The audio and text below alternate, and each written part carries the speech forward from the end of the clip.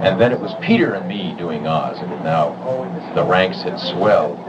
And which caused dissension in the Firesign Theater. Yes. Because David and I were getting $25 a week or something like that, which was Phil and I were getting anything at all. So at first it was, mad. angry, like, we won't come on the air until we get paid. Which was right, because the basis of the Firesign Theater from the beginning, which was just developing, was everybody shares everything four ways. Equal pay for equal work. Yeah, everybody gets the same. Okay.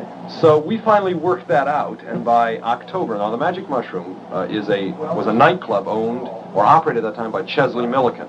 He's a really fine cat who's now over in London. And we did a live radio show in a nightclub, right? Remote on KRLA, so you could listen to it on KRLA or come down and watch us for 3 hours. And the Firesign started to do a half-hour piece, written piece, every week. So what we did is that in 12 weeks, we had written 12 half-hour comic radio pieces, which was a lot of work. We used to spend all day, every day, writing for the show, which we made $25 a week from. We were, I don't know how... 1/2 hour of the 3 hours, right. The rest was like interview and talking to people and playing music. And by the time KRLA got us off the air the next time, which was in January, we decided, well, shit, man, we got a lot of material, and that's when we made one of our big decisions, which is, let's put it on the stage. And they're very straight. So we stopped radio and took some of these pieces and put them out at the Ash Grove and got that together. And I went back on KRLA for a short period that next summer and was fired almost immediately. What led to the second and third firing? The second firing was... I think we were getting tired, too. We had written ourselves out, and we didn't want any more. We wrote ourselves out at the Magic Mushroom. 12 shows, it was really, really hard. Also, we had something to do. That was the important thing, was we suddenly discovered that we had this thing. We were at the Firesign Theater. Right. By this time, we might We made a record. add that the record had been made before Peter went to Turkey. Oh, yeah. The record It was suspended during the summer, and when Peter came back, we finished the album, so by the time that the KRLA experience was over, which was the early part of January, just the second Sunday in January or something, it's just about the same time that the first record, Waiting for the Electrician, came out.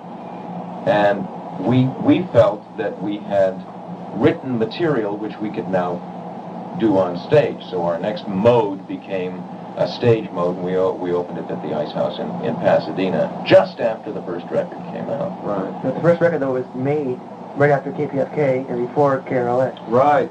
Right. It was made in that period. Right. It was made in April and May of 1967. Okay. I'm sorry to interject here, but did any of you watch Salazar's trial on television today? Whose trial? Salazar's dead. Well, yes, they're trying to prove whether he killed himself or not. The interesting thing about it is that the Chicanos walked out on the trial with things like, "You point your finger at me, Daddy, I'm going to cut off your finger." Really? Yeah, which we did in the records. Thank you. Very strange the way these records come true. Yeah, we We are body Mexicans. Oh, Daddy, We are, yeah, Joe Pico and Eddie Alvarado. Joe and Eddie from the record before. Him, the one with the He's good mad. accent. The only one that can really do the accent. She speaks Spanish. I also do Sure, we all speak English. the Mexican free Our English all around. on the single. What else, man? But when it comes to real down-home acting, The Mexican Free Air Force too, man. This guy's telling me he's seen this thing I'm wearing. He's saying, "Hey, man, where's that from?" But he's speaking English, you know. it's only if you're not from L.A. that you can talk like that when you're from L.A. How the people that are reading the magazine will understand that we talk in these funny accents. Well, just to finish the radio trip.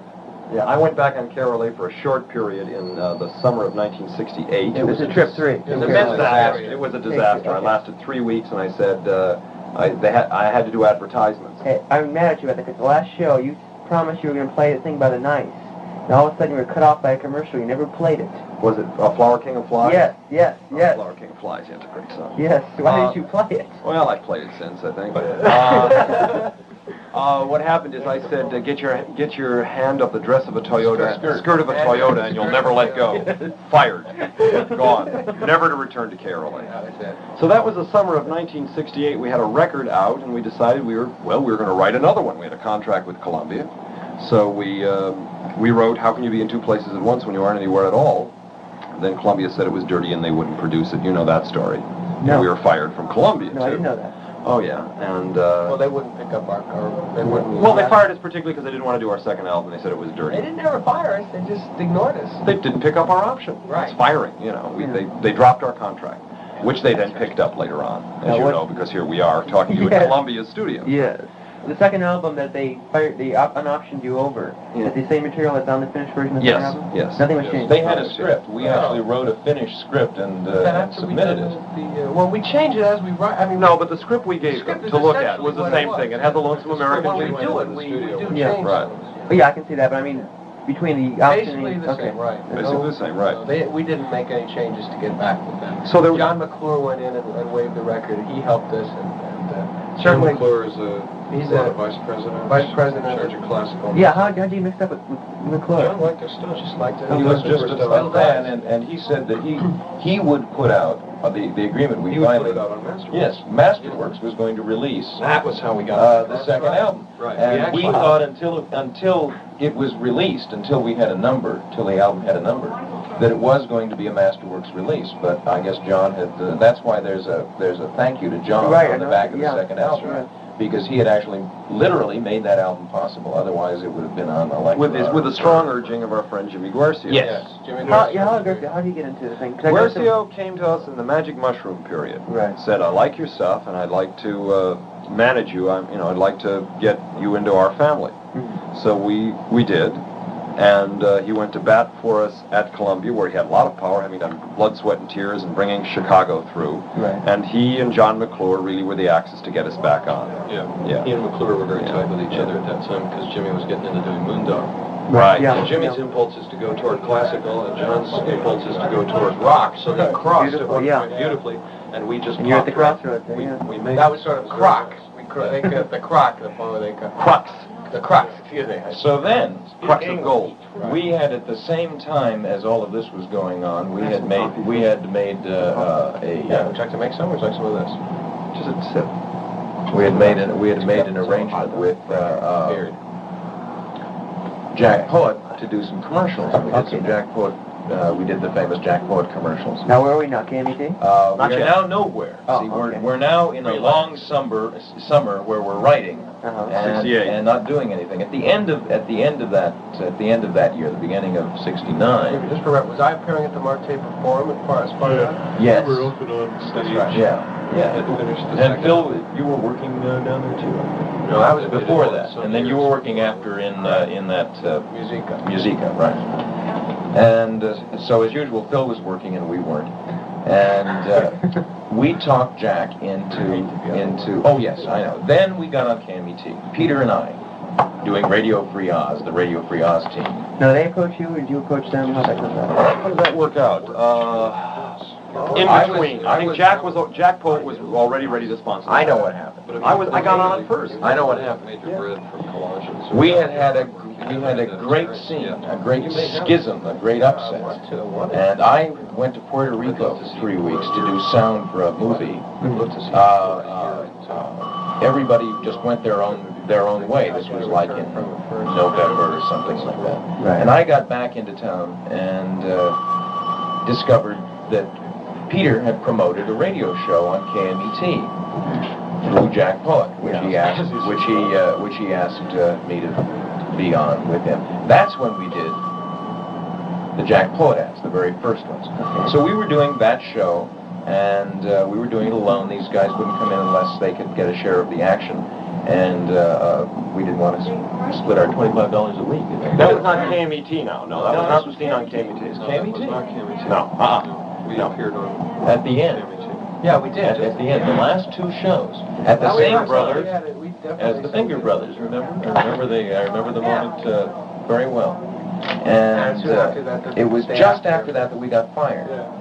I got Oh, fired again. putting Johnny Piss off on the Oh, radio. right, okay. Right? Now, how long did KMET the thing last? A month. It lasted November, December, January, and a little bit of February. Okay. And at the same time, we were trying to interest KMET in producing a show from the Elks Hall on the east side of town. A live weekly show.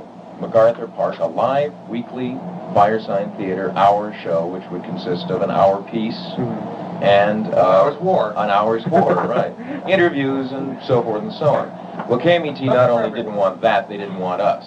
But we wrote a pilot for that first show, Nick Danger. And so all of these things came down to the point where when the record came through, we had 2 pieces written for the second album. And they were Nick Danger and How Can You Be? And we went in and then did the second album. And we're off radio until... We hadn't actually written Nick Danger. Yes. Yes. Yeah, we wrote Nick Danger for that radio show. It was a pilot script. It was to be a live show at this big Initiation Lodge. It's a huge place. We were going to have an audience. We were going to have live music. John Sebastian and Donovan was going to come on. And we were going to have, like, welcome, ladies and gentlemen, from the Elks, Initiation Hall in downtown Los Angeles. Remote, you know. People would have loved it, man. It would have been a huge, beautiful event, This right? is before Johnny Pissoff. This is before Johnny Pissoff, right.